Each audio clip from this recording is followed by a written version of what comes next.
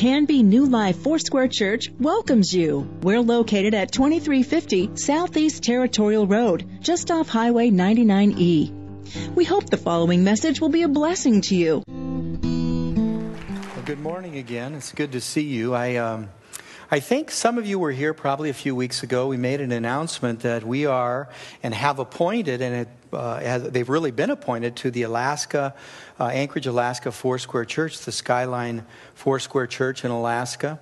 And that is our pastor, Jim and Terry Fortner, are going to be headed out the door and it's up, a long way up to Alaska. What we wanted to do today is I wanted them to come forward, and we're going to lay hands on them and send them out in the name of Jesus. We want to do that together. And so Jim and Terry, would you come up here, and our other pastors and elders? They've been with us. Jim and Terry have been with us for about 14 years, and we have been so blessed by their ministry and their faithfulness here at New Life Foursquare Church. They're going to be heading up there, and they'll be starting 2 weeks from this weekend. They'll be starting their first service at Skyline Foursquare Church, and I'm thankful for that. I've been talking to Jim and Terry about this whole transition, and I told them that I have a lot of mixed feelings, and the reason I do is because we are a sending church. We want to make disciples, and this is how we do it. We send people out to do the work of the ministry. Typically, it'll be in different places all around the world. Alaska feels like another world, so you'll be headed there and be taking the responsibility of that church. And really, that's kind of your roots. Your kids, your family members are there, and so we want to do this with a grateful heart. And the mixed emotion is that you hate to see people that you love go. You hate to see them leave and go somewhere else and really start kind of a new life together. I know we're going to stay connected. I don't so much, I'm not bothered much by sending people away that I don't like, but I really like you guys. So, I really do. And I'm so thankful for our friendship and what's gone on here at this church with your and through your ministry. And so today we're going to pray for them and ask God just to bless them. This is a biblical stance that we take. We're following God's word. The word of God says when you get together, and for those that seem right to be sent, for those that have proven themselves faithful in the word of God, that you lay hands on them and you send them to wherever God would have them to go. And that's what we're going to do today. That's exactly what we want to accomplish today. I've said this in the last couple services, and I'm going to say it again, and that is before last night's service. The Lord really gave me a picture, a word, I hope an encouraging word to this couple. And it really had to do with this season, this time of year.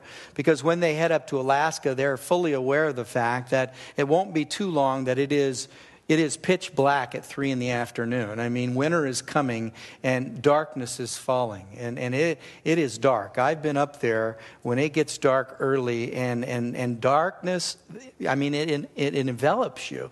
And I was thinking about that and the Lord's timing with all this. And the Lord said they will be light bearers. They're going to be torch bearers as they go up to this place in Anchorage. And we really believe that. We believe that the light of Jesus is vibrant, alive in your life, and that when you go to this place that seasonally is getting dark, that your light will shine. And that light is the gospel of Jesus Christ as you live it out in that community. And these people, I know they're waiting. They're desperate for something like this. And so you'll bring that refreshment and that light that they need to have in their own lives. And so that's the word of the Lord to you today. And I want you to be encouraged by that. And so what we're going to do right now is we're just going to pray. We're going to pray for you. And I'm going to ask that you would stand with us. And as is our custom here, you would extend your hands forward. And we will pray for Jim and Terry together. Let's do that. Extend your hands forward if you would. Father, we are so thankful for this faithful couple and what you've done in and through their lives here at this particular faith community, for this church, for this body. You've been so faithful to us. You've been so faithful to them. Lord, I thank you for what you've forged out in their lives, especially in the last 4 or 5 years, that you have made them ready for this way. You've made them ready for this assignment. And we thank you for your readiness and your preparation, of which we can never altogether predict. We can only be obedient. And this couple has been obedient to your word. They've gotten their hearts ready and their minds ready already. And now, Lord Jesus, we're sending them to Anchorage, Alaska, to Skyline Foursquare Church. And Lord, that they would be great and wonderful shepherds there as they've been here. So Father, we do what your word tells us to do. We lay hands on them and we anoint them with oil. And we thank you, Father, that you have done a good work and will continue to do a good work. And Lord, as that oil represents the power and the setting upon us by your Holy Spirit, that you would do that you would make a way, that you would remove any barriers that would be in the way spiritually now. Prepare the hearts of these new people, this new flock that they're going to. And Lord, that this would be just really a match made in heaven, that there would be a unity that would happen, that there would be a grace that would follow and be with them. Father, we just thank you for that, Lord. And even as we part company physically, we know that our hearts are always bound together through the gospel of Jesus Christ. You are what brings us together. And we thank you that we have that in our lives, that we can lift you up and we can say we are part of your family wherever we go on this planet. Lord, we know that's true right here today, and we speak that truth and we pray over their lives. As we have seen and understood in Jim and Terry's life, they've adopted that statement of the Apostle Paul where he says, I determined not to know anything else except Jesus Christ and him crucified. Let that be the center. Let that be the light. May they be torchbearers for you. Let them bring the light of the gospel in a dark world to this place. In Jesus' name we pray. And we say together, amen and amen, amen, amen, amen. Blessings, blessings. Blessings, my friend. Blessings, my friend. Blessings. Good. Blessings, my friend. Blessings. Yeah. Blessing, yeah. Thank you. Thank you. Thank you. Thank you. Thank you. Well, the Lord has done so much to prepare the way for this transition, and I know it's been going on. It's been going on for years. Most of it we haven't been able to see with our natural eyes. Had no way of knowing exactly how this was going to unfold, but excited in the last few months to see how the Lord makes this happen. I mean, they're going to be with family. Terry is she works with Alaska Airlines. She's going to be transferred up there and get a job. She has a job waiting for her. And so all of this is good, and we're thankful for this. I'm going to ask that you just continue to pray. We are a sending church. Thank you for being so faithful with that kind of ministry. It's a ministry that raises up disciples. We want to send people out to make more disciples. That's really the commission we've been given. And I want to thank you for participating in that commission, for putting your hands on the plow and seeing this work out, to see this done. I'm so thankful and privileged that we're part of something like this. So great to expand the kingdom of God. Well, today I want you to do this. I want you to open your Bibles with me, if you would, to Ephesians chapter 6. We're going to look at Ephesians chapter 6, and we're going to continue our study, Empowered for Life. It's a study in the book of Ephesians. I've subtitled these last few weekends and this weekend as well as Preparing for Life's Battles, Part 3. And it's a study out of Ephesians chapter 6, verses 10 through 20. Now, what you need to know is every weekend I'm reading the same scripture over and over again. I'm reading all of the verses from 10 to 20 for a reason. The reason I'm doing that is so that you never forget that you have been equipped to win. You have been equipped to be more than conquerors in Jesus. This scripture makes it very clear to me that God has never intended for you to live this life alone. He's never intended for you to live this life undefended. And so he tells us here, this is how you can be more than a conqueror. This is how you can live a victorious life. And he tells us so much in these few verses. And I want to begin by reading verses 10 through 20, beginning at verse 10. And you can follow along with me. It says this. It says, finally, be strong in the Lord and in his mighty power. Put on the full armor of God so that you can take your stand against the devil's schemes. For our struggle is not against flesh and blood, but against the rulers, against the authorities, against the powers of this dark world, and against the spiritual forces of evil in the heavenly realms. Therefore, put on the full armor of God, so when the day of evil comes, you may be able to stand your ground. And after you've done everything to stand, stand firm then, with the belt of truth buckled around your waist, with the breastplate of righteousness in place, and with your feet fitted with the readiness that comes from the gospel of peace. In addition to all of this, take up the shield of faith, with which you can extinguish all of the flaming arrows of the evil one. Take the helmet of salvation, the sword of the Spirit, which is the word of God. And pray in the Spirit on all occasions with all kinds of prayers and requests. With this in mind, be alert and always keep on praying for all of the Lord's people. Pray also for me, that whenever I speak, words may be given me, so that I will fearlessly make known the mystery of the gospel, for which I am an ambassador in chains. Pray that I may declare it fearlessly as I should. Now I want to remind you of some things that we've already covered out of this passage of Scripture. And the one thing that really jumps out at me here is that phrase or that command to stand firm. The Apostle Paul uses that 4 times in verses 11 through 14. And he's making a point there. He's making a statement. How important it is for us to stand firm in the days that we live. And the reason I want that to be clear to you and to all of us is because there are certain traditions, charismatic Pentecostal traditions, that unless you're advancing, you're really not doing much for the gospel, you know. Unless you're advancing, you're really not that healthy. Well, that can be the furthest thing from the truth, really. It's standing firm in life's battles. There are times, and most of the time, God says, take this ground, but then stand firm. Hold your ground, and after you've done everything to stand fast. Paul is telling us this in the way of a command. He's telling us, stand your ground. Stand firm in your marriage. Stand firm with your children. Stand firm over your finances. Stand firm in your family. You remember we're covering the articles of armor here, and last weekend we covered the first 2. We covered the girdle of truth or truthfulness. It's the waistband of truth or truthfulness. And that's the way it's stated. Remember that every item mentioned in the armor of God has an action verb to it. It isn't something that you just think about. It's something that you do. And so the Apostle Paul says here, put on that belt of truthfulness in your life. What does that do for us? Well, the belt in battle does a couple things. It protects your midsection, that's for sure. But it also gives you freedom, mobility on the battlefield. And you need that. You need to know what's coming all around you. You need to be aware of that. That's what the belt of truth does. And he also says, put in place the breastplate of righteousness or right living. What he's saying here is live right. Do the good things, the right things. Now listen, doing good does not get you to heaven. Doing good does not get you favor with God. That's not what he's saying here.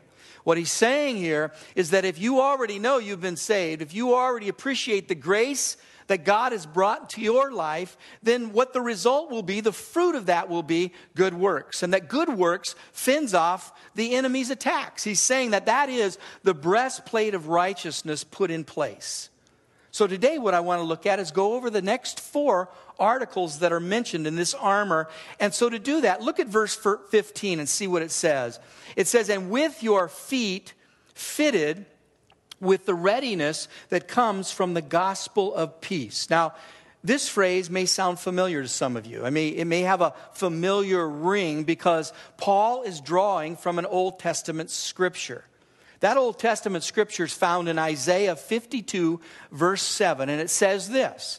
It says, how beautiful on the mountains are the feet of them who bring good news, who proclaim peace, who bring good tidings, who proclaim salvation, and who say to Zion, and I'm going to say this with no exaggeration, what it says here, and who say to Zion, your God reigns. Your God reigns. It's to be declared. It's to be shouted out as a battle cry. When you put these 2 verses together, when you put Isaiah 52:7 and this Ephesians 6:15, when you put them together, you have this wonderful picture of a soldier whose feet get the God work done. Someone is working for the kingdom. Someone is getting the God work done. I like to describe it in another way. These are called gospel feet right here. These are really true gospel feet. I'm going to tell you why your feet are so important. Because your feet get the job done. Now, you can have good intentions, but if your feet don't get to where they're supposed to be, all they do is remain good intentions. You can have all the hope you want to see something accomplished, but unless your feet take you there, it's not going to get accomplished. You can be a well-wisher all you want, but unless your feet do the job, it's not going to get done. And so Paul, through the power of the Holy Spirit, he tells us that our feet are important to seeing and carrying out the gospel message, to see it take place in this planet, in this earth, and the time that we live. He's saying, put on the gospel feet. And so I was thinking about, what do gospel feet really look like? I mean, I came up with a few things. One is, they are intentional. Did you know that gospel feet are intentional feet? Gospel feet just go where they're supposed to go. And that's why I love how Jesus models this for us. There's this great passage of Scripture in Matthew chapter 4. It's the beginning of the ministry of Jesus. And he's about looking for disciples. And it says this in verse 18. It says, and as he was walking beside the Sea of Galilee. As he was walking beside the Sea of Galilee, what was his feet doing? His feet were going after disciples. Now, he could have stayed in the synagogue. He could have stayed with his mom and dad. He could have stayed with friends and said, boy, I wish we could have disciples. It would be wonderful to have disciples. It would be great to have disciples. But he understood a principle here. He understood that his feet needed to get up and go so disciples could be made. That's what he understood. You see, that's the value of our feet shod or fitted with the gospel of peace. They are intentional feet. They don't wander. They don't hesitate. They're confident in the message they bring, and that message is the good news of Jesus Christ. I love the old sitcoms. In fact, the other night I sat down, and I haven't seen this in a while myself, but I sat down with my granddaughter and grandson, and we watched the old Dennis the Menace. I mean, it was great. We just sat there and we watched. And my granddaughter she laughed from her belly the whole time. She thought this Dennis the Menace was the greatest guy. And I realized they're alike. That's why she was laughing. And so I was listening to this and watching this, and I thought, I love this. So I went back the next night, and that was out of town, so I go over and hang out with the kids, and I went back the next night. She goes, Papa, can we watch Dennis the Menace again? I said, yeah, let's watch it together. And so we watched these old shows, and one of my favorite old shows was the Beverly Hillbillies. You remember that one? The song they sang at the end when they were telling you to come back next week was, have a heap and helping of our hospitality. And then sit down a spell, take your shoes off. See, the idea here is to relax, make yourself at home, take it easy, do nothing for a while. Can I say this? The Apostle Paul was talking about the opposite of the Beverly Hillbillies. He was talking about putting your shoes on. He was talking about getting the job done. He was talking about serving God with all that's in you. He was saying, hey, your feet are really what get this job done. So let your feet carry the gospel of Jesus Christ. Have gospel feet. I want to pray over my feet. God, give me gospel feet. Let my feet do what you want them to do. I remember when my daughter was little, we just got done painting the hallway, and we knew she was going to be walking up and down the hallway. And we said, honey, don't put your hands on the wall. The wall has paint on them. And so she was walking down the hall going, don't touch the walls, don't touch the walls, don't touch the walls, don't touch the walls. She was talking to her hands like they were separate from her brain. You know, I want to say the same thing to my feet. Go do the gospel, go do the gospel. Get the gospel work done. That's what gospel feet look like. They carry out the mission of Jesus Christ. They're not only intentional feet, but they're well-balanced feet. That's the other thing you see here about footing. Footing is important, but especially in battle. That's what you need to be aware of. And here are some ancient shoes that a warrior, a Roman soldier would wear. You see what they would do on the bottom? They would have these kind of makeshift spikes. They would put them there because they knew something. They knew that if they lost their footing, they lost their life. That you have to maintain good footing. In fact, in the training of a Roman soldier, a great deal of time was spent doing something. You would think it would be spent swinging a sword. It wasn't spent swinging a sword. It was spent on how to keep your footing, how to posture yourself for battle, how to know where the enemy's coming from and put yourself in a place where you have an advantage. That's what these shoes are made for. They're well-balanced feet. But we know our foundation, and they need to be on this foundation. A good, solid foundation is Jesus Christ. The psalmist says this in Psalm 31:3. He says, "You are my rock and my fortress. For the sake of your name, lead me and guide me." He's saying this in the context and the environment of war. He's not just saying this about just going home and just relaxing and taking it easy. He's saying, I need you. I need the rock under my feet so that I can be victorious. So our foundation is sure. Our foundation is constant. Where do we place our feet? We place our feet on the foundation of Jesus Christ. That's what the Bible says here. We must be anchored in Jesus Christ. In 1 Corinthians 3:11, it says, "For no one can lay any foundation other than the one already laid, which is Jesus Christ." Listen, if you're trying to put your feet firmly in the world or in our economy or in our social life and whatever's going on, you will slip and fall. It's a slippery slope. About 2 years ago, almost 2 years ago, right before Thanksgiving, it was during one of those ice storms that we had, and I knew it was a short week, so I thought, well, I'll get in early in the week, and I'll get some work done, and then I'll be ready for Thanksgiving. And so I went into the office. It was early morning, and I went in and did some work, and I took some back stairs out of the property, and lo and behold, I was on my back before I even knew it. I hit some icy steps, and I was gone. I looked like Bambi on ice, man. My feet were going everywhere. And I thought, wow, that happened fast. I didn't even have time to catch anything. And I thought to myself, this is what happens when you put your feet in other places rather than on the solid rock of Jesus Christ. Our feet are to be firmly planted on the rock.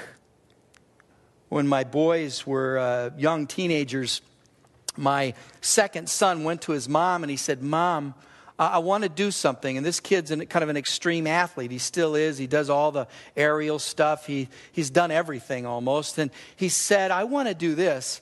I want to sword fight. I want to learn how to sword fight." In other words, he was saying, I want to learn how to fence. I want to be a fencer. Well, Annette went on the internet and found out that we're close to one of the largest fencing communities in the nation and maybe the world. And it's right here in Oregon. Oregon Episcopal School has a fencing school. In fact, a gold medalist, it was Sarah Zainga, just won a gold medal, and she's from here, and our kids sparred with her when she was younger, and it's a great place to go. And so Annette was saying, hey, we've got this place to go. It's really close. And so the three of us just decided to do this together.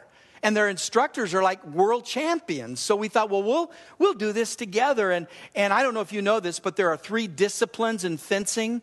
There is the foil, there's the épée, and there is the saber. And so my son Ryan just wanted to know one thing. He said, which sword do you get to hit people with? That's the sword I want to use.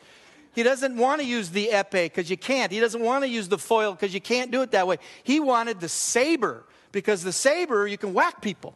And it's legal. And boy, I'll tell you, if you've ever been hit on the mask with a saber, it rings your bell. I mean, you don't know which way's up. And that's what he wanted to do. He said, give me the sword I can whack with. And so we said, that's the saber. I'll tell you, folks, I've never been so worked out in all my life. I mean, I went, put on that uniform, and the baseline to all of this, I mean, to be a successful fencer, it's footwork. It's all about your feet. I don't know how many of you have ever watched a fencing match go on, but it starts and ends just like that. I mean, all of a sudden someone's going, yeah, and I'm going, what just happened? I didn't see it. It's because someone got to put, they're so fast with their feet. They know how to get in, get out. They know exactly how to posture themselves when they're facing an opponent. Footwork is everything when you're swinging a sword. You need to remember that in this teaching that Paul gives us here. He's saying, hey, put on the gospel of peace. Put it on your feet so that you can be balanced, so that you can get accomplished what needs to be accomplished. There's a story in the gospel that is so endearing to me, and I want to share it with you, and I think it has everything to do with what we're talking about here. It's in John chapter 12. It's in verse 3. It's the place where the gospel writer says this about a particular woman named Mary.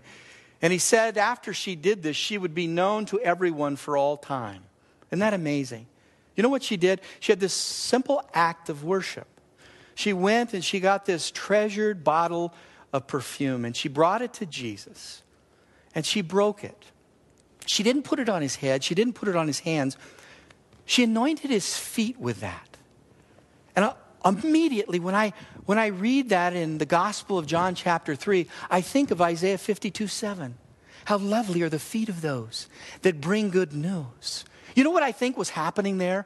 I think God just inspired Mary to do it that way at that particular moment. Because as much as your heart and head want to get something done, it doesn't happen until your feet do it. And I think Jesus needed that encouragement. You can see him openly wrestle with this. Father, boy, if it's your will for this cup to be passed from me, so be it. But if not, I'll do this. I'll do this. You see, his head and heart knew what needed to be done, but for it to get done, in order for it to happen, it would be his feet that would get him there. And folks, it was his feet that carried the cross from Caiaphas' house up the way of sorrows onto Calvary. It was his feet that bore our sins upon his own shoulders so that we could have everlasting life, that we could be redeemed. He didn't just think about it. Friends, he did it. We need to have gospel feet. We have a lot of good intentions and we think a lot of good thoughts and we have a lot of good ideas, but are we getting it done? The only way you're going to get done what needs to be done is get your gospel feet moving in the right direction. And here I know in this story, those feet being anointed had to be just a personal encouragement to Jesus. Friends hanging out at his house, and they pour this oil on his feet. And I know in his own mind, his own heart, he's saying, this is from God. This is a prophetic word from God. He will anoint my feet to bring good news. He will anoint my feet to carry a cross so that the world could be redeemed. Friends, never underestimate the value of your feet getting somewhere. We need gospel feet today. Gospel feet get the job done. They are intentional and they are well-balanced feet. Now you go on and you look at verse 16 and it says this, in addition to this, take up the shield of faith with which you can extinguish all the flaming arrows of the evil one. Now, some of you remember last weekend I talked about the two kinds of shields that a Roman soldier would use. There was the small shield, which was for close quarter combat or hand-to-hand combat. But then there's the larger shield. It was, about 4 feet high, about 2 feet long, and typically it was covered with leather on the front. I'll explain that in a minute to you as to why it had leather there. But it was used when a brigade would get together, a battalion would get together. They would carry these, and when they came into enemy range of the fiery arrows or the darts, they would put those shields up around the perimeter, put them over the top of their head, and they would move almost like a tank, a human tank. They were impenetrable.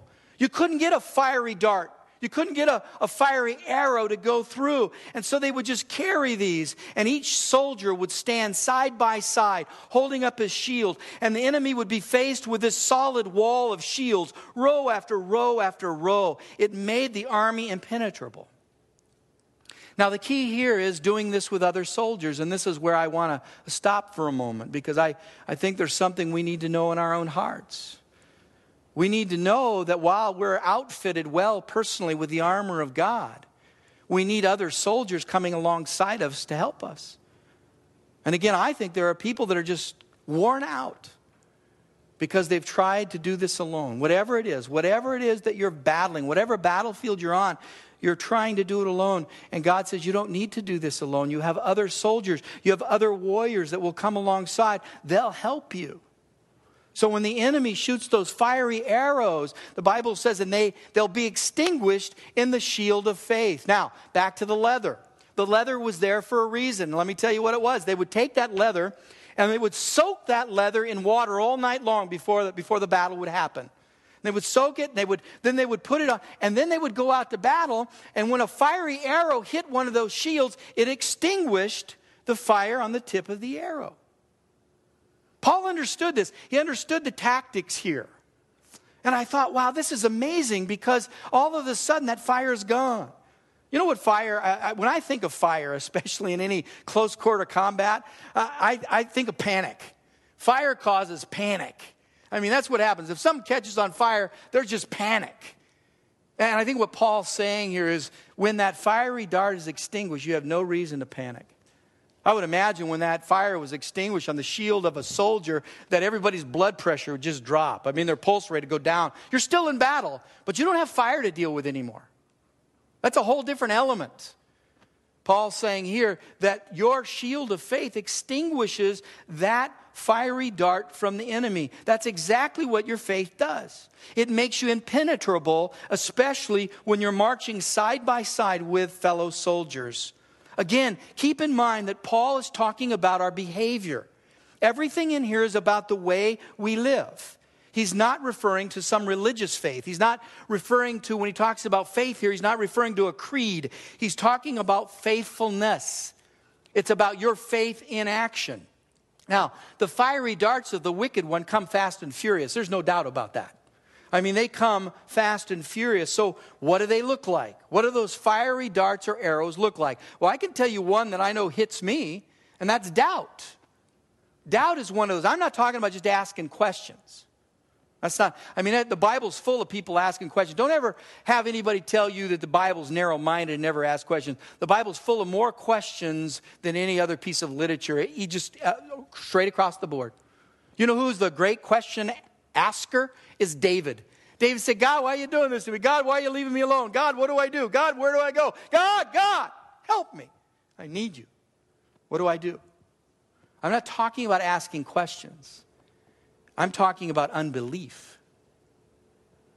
I'm talking about a promise that God has given you in His Word, and unbelief creeps in.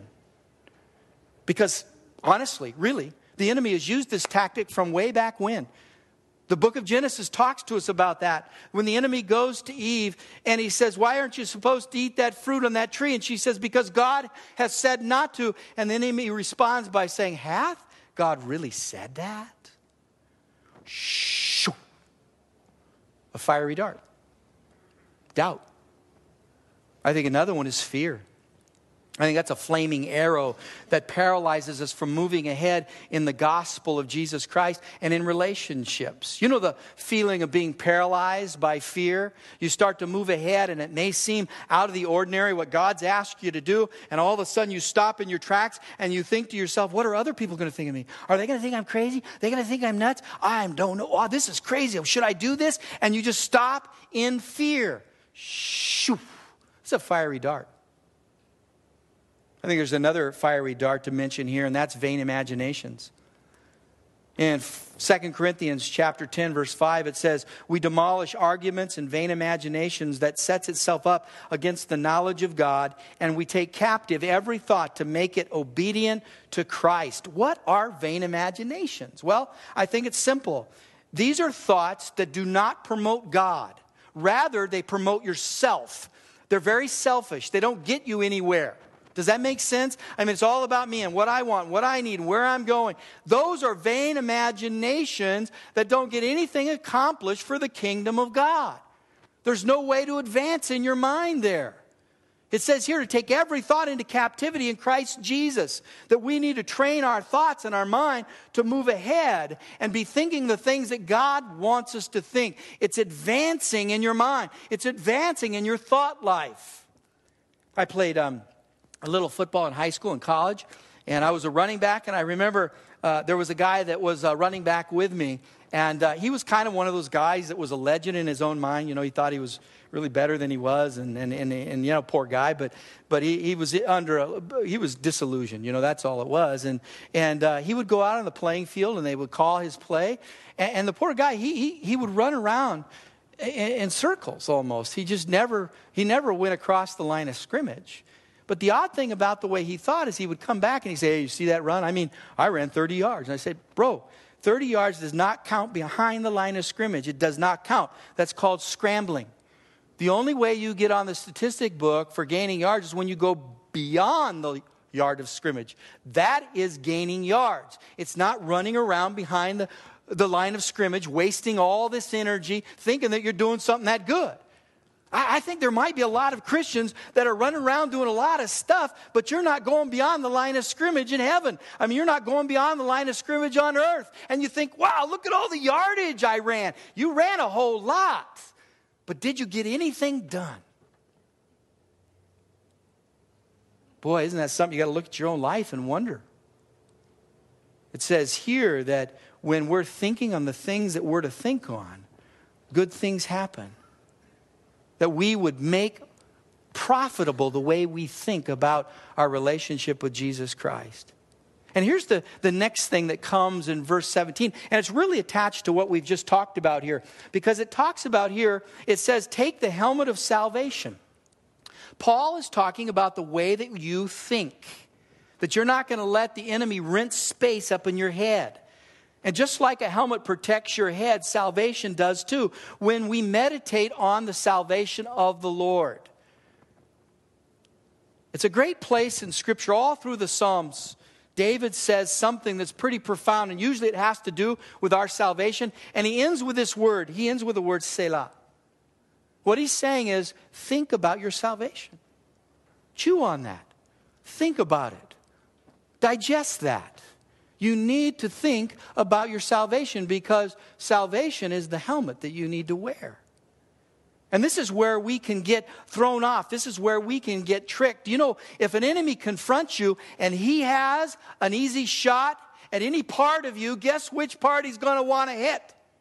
Your head. He's going to want to hit your head. It's a knockout blow. It's a death blow. And that's why Paul is saying it's so important that you put on the helmet of salvation and you meditate on your salvation. Remember that Paul is speaking to people who are already believers. He isn't asking them to be saved. They're already saved. What he's saying here is use your salvation to protect your head. Now, this is where I think a few people get in trouble. And I know I did early on in my faith in Jesus. And those are new believers. New believers. Have you ever had this happen? I know I did. Where you have this wonderful time with Jesus. You know your life's been changed. The old is gone. The new has come. And then you get away from that event. You get away from that moment, a couple days. And all of a sudden you start to doubt what happened. Did I really get saved? I mean, was that easy? I mean, how did that really happen? And pretty soon all those things start setting in. That's when the Bible says it's important that you wear the helmet of salvation. That's why one of the best things you can do as a new believer, and for that matter, all of us, but especially new believers, is go to the Word all the time. Just keep looking at the Word and thinking about salvation. Meditate on your salvation. Paul uses the helmet in connection with salvation, and he does it in another place, another one of his epistles. It's 1 Thessalonians 5:8. He says, let us be sober, putting on faith and love as a breastplate, and the hope and helmet of salvation through our Lord Jesus Christ. It's the helmet of salvation that protects us from despair. It's what protects us from worry. Have you ever had those moments where you're really worrying? There's panic that almost sets in, and it really has to do with your own spiritual life, your emotional state. Paul says, wear the helmet of salvation, and you fend that off. God's salvation protects my head when I meditate on His amazing saving grace. His salvation promises me a bright and beautiful future no matter my present circumstance. Because we can look around us and we can say, wow, this is really a drag. I mean, where I'm at, the way the world is, all these kinds of things. And despair or depression can set in. Paul says, hey, don't be thinking about those things. When you put on the helmet of salvation, you can see that you have a future, that God has promises for you. See, I think some of us aren't realizing the promises that He's given us. Maybe the Lord has given you a promise about a loved one or a friend or your job or relationship, whatever that might be. And maybe years have gone by even. And you've taken that promise and you've kind of put it up on the shelf and the promise has gotten dusty. You've forgotten about it. God says, hey, take the promises off and wipe them down, shine them up. That's putting on the helmet of salvation. It's seeing it clearly, what God has for you and what He has for me. Paul says this in Philippians chapter 4. He says, think on these things. This is what it looks like to put on the helmet of salvation. Think on those things that are true, those things that are noble, those things that are right, those things that are pure, lovely, admirable, excellent, and praiseworthy. Think on these things. And now you go to verse 17. I love the progression here because Paul refers to the sword of the Spirit. Now maybe you already picked this up. Did you notice out of all the items of armor, you only have one offensive weapon? It's the sword of the Spirit. How critical is that? It's critical. You need to know what the sword of the Spirit is really all about. In this rendering, Paul is not referring to the Bible, meaning the Word of God, or to the New Testament as a whole. He doesn't use the word as it would be used if it was the word logos. The word logos means the whole Word of God. Now, you need to know the Word of God for sure. But he's not referring to the whole Word of God here. Rather, he uses the word rhema. Rhema means a specific word to you, that it applies to the immediate and it applies to you personally. Have you ever experienced that before? Maybe you hear something that strikes at the core of your heart in a message on the weekend or in a small group or in a conversation in your home or somewhere along the way you hear something and it hits right in here and you go, wow, I need to pay attention to that. What is that? That's the Rhema word of God. That's something you need to know that God's brought to you. And the reason he's doing that is so that you can be encouraged at that very moment with the prophetic word of God. But you also use that down the road when the enemy comes. You pull that out as a sword. Jesus used the sword of the Spirit when he faced the temptation of the devil in the wilderness. Every time the devil came to tempt him, what did he do? He used the sword of the Spirit. He said, get out of here. The same way we do battle. So he puts it in our hearts first, and then we can use that. So it does mean, and you got to know this, to use the Rhema word of God, you do need to know the Logos as well. You need to know what the word of God says. But those prophetic words are so powerful. The sword of the Spirit is that specific word that gives us something prophetic and supernatural. I experienced this, it wasn't too long ago. I was in a conversation with somebody and was trying to maybe bring a little counsel, a little common sense. And this person, I could tell, was going down this pattern of thinking that wasn't going to end up well. It wasn't going to be healthy. And so I thought maybe I just need to jump in here and I just need to save this person. I mean, that's what you want to do. You just want to jump in and save the person. And there was this tension and I started feeling it. I need to say something. I need to say something. And at that very moment, I experienced a Rhema word from God. And the word was really out of Proverbs 18:13, where it says, he who answers before listening, that is his folly and his shame. And so I restrained my tongue. James says that's the most powerful thing that you can ever do. Because we think oftentimes the Rhema is always speaking. We have a lot of speakers. I don't know how many listeners we have. I think the Rhema word also comes with the discipline of restraint.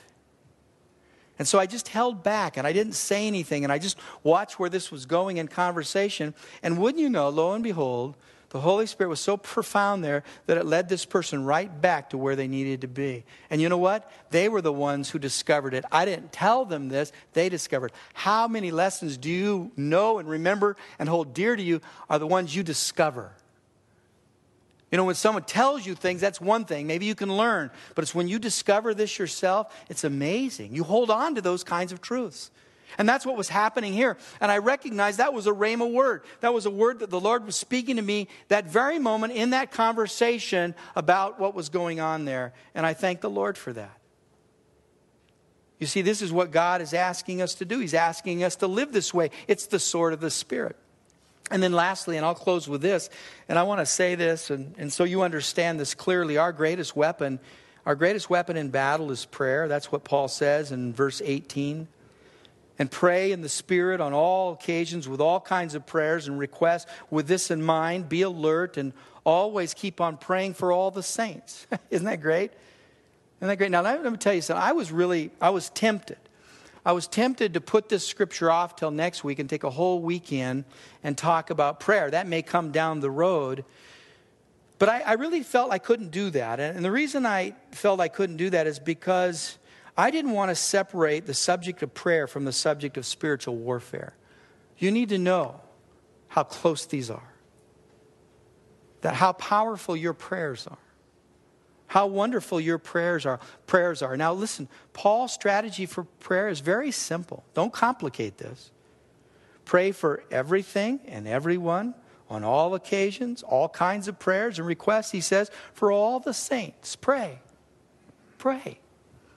Some people don't pray because they don't think they've polished their prayers up. They don't have that nice, smooth King James flowing for them, so they don't go there. Listen, it's not about your King James here. It's about your heart. It's about what's happening right in front of you. And I've told you this. You know what my most often repeated prayer is? It's one word. One word. I pray this more than any other prayer I pray. Help! That's my prayer. Because there are so many times I just need, all the time, I need the help of the Holy Spirit. I need His wisdom. I need His counsel. I need His strength. And I just say, Lord, help me. Help me. And you know what? There's no way to fancy up the word help. You can't even make it King James. You can't say helpeth. You say helpeth and God's saying, what'd you just say? Help is a sincere prayer. You don't have to have long, drawn-out prayers. You really don't. Now, there are times God may say, I want you to pray this way, and I want you to pray like this. Then you're obedient to that. But I can tell you this. When you're on the battlefield, the best, most effective prayers are prayers like that. Help! Help! Help! I need help, God. And I always feel sorry for people who, ask me to come to their special occasions, and they ask me to pray. I almost... I thought, okay, do you really want me to? Because it's just like, if God's telling me to say help, I'll say help. And then I show up, and then they look at me, and I'm wearing something like this. They're wondering where my robes are, my hat, all those kind of things. And when I pray, it's an honest, sincere prayer. It really comes from my heart. But it isn't fancy. It usually isn't very fancy at all. It usually is, Lord, we just need you. Boy, we need you. Lord, can you help us? Can you give us the discernment we need? What is your direction? What is your will? Those are the kind of things that we can do. And the Bible says, pray this way. Pray all the time, all kinds of occasions, in all kinds of different ways. Pray this way. I want to challenge you this week to make your prayer and your prayer life your first resort. Think about this week. Before you do anything, pray. When you get up in the morning, before you interact with your family, just pray. And it just needs to be quick. God, help me. Help me help them get off to a great day. When you walk into your workplace, pray a quick prayer. God, help me to do my work today to give you glory. Help me treat my coworkers with dignity and respect. Before you get into a phone call, before you speak to a client, before you meet in prayer, before you go somewhere else in traffic, pray. Before it gets stressful, pray. In all kinds of ways, pray. It's huge when it comes to spiritual warfare. Let's pray. On all occasions, with all kinds of prayers, let's pray. Would you bow your head with me? I'm going to invite our worship team to come forward, and also our prayer teams, if they would make themselves available around this building, that would be wonderful as well. What I want to do is I want to talk to two groups of people, if we may. And one is this. Maybe you're in a situation right now that you just need help. Maybe it's financial, maybe it's physical, maybe, I don't know what it is. But you just know there's an urgency to whatever it is you face right now. I mean, it's urgent. I want you to do this. If that's true about what you're facing right now, with your heads bowed, eyes closed, just raise your hand right where you are. Say, yep, that's me. Good. Yeah, just lift up your hand. Good. Good. Once you lift your hand up, you can put it down. But I want the same people to do this with me. I want you to repeat after me a simple prayer. For those that lifted their hands, say this. Help. There you go. Help. God sees your heart. God knows that you just open your heart to be vulnerable to Him, and you're saying, help. Lord, you know, I need help. I need help. Help me. Lord, help me here. Help me there. What you did is honest before the Lord. Be surprised, I think, one day when we get to heaven and we're viewing all this, how effective and powerful that one word will be in your life. God, help me. I need your help. The Lord is faithful. Let me ask this. Maybe there's some here that really need the salvation of the Lord in your life. You have not initially put on the helmet of salvation. You don't know Jesus yet. You haven't entered that relationship with Him. So consequently, in a lot of ways, you're just standing bare before the world. I mean, you don't have the helmet of salvation or the other articles in the armor, and you need that in your life. You really do. If you're here today and you've never received Jesus in your life, I want you to pray a prayer with me. In fact, we're going to pray this prayer with everyone in this room. Everyone in this room can repeat this prayer with me, just to let those that are praying this prayer for salvation know that they're not doing something alone. You're not doing this by yourself. Once you have prayed this prayer with me, I'm going to ask that at the end of the prayer, I won't embarrass you or call you out, but you can just lift your hand and acknowledge, begin there by making confession and saying, I receive Christ. What I will ask you to do is receive, we have some folks here that will give you something that will help you. They'll pray for you. They'll acknowledge that. I also want you to tell someone you came with. Say, I received Christ today. Or tell a prayer team member, come forward. Make that confession. The Lord says, if you confess me before men, I will confess you before God. But the way you may start that is just by lifting your hand after you pray this prayer. Everyone follow me. It goes like this. Dear Jesus, save me. Help me today. Today I confess with my mouth. I believe in my heart that you are my Lord and Savior. I receive the gift of eternal life. I commit to follow you. I know the old is gone, the new has come. I'm a new creation in you. Father, thank you for saving me. Thank you for the life that you give me. In your Son's mighty name, amen. You can contact the church office Tuesday through Thursday from 9 to 5 and Fridays from 9 to 3 at 503-266-4444. Please visit us on the web anytime at canbyfoursquare.com. Pastor Ron and others on New Life staff, along with occasional guest speakers, trust that the Holy Spirit will use the message to teach you, encourage you, and give you hope.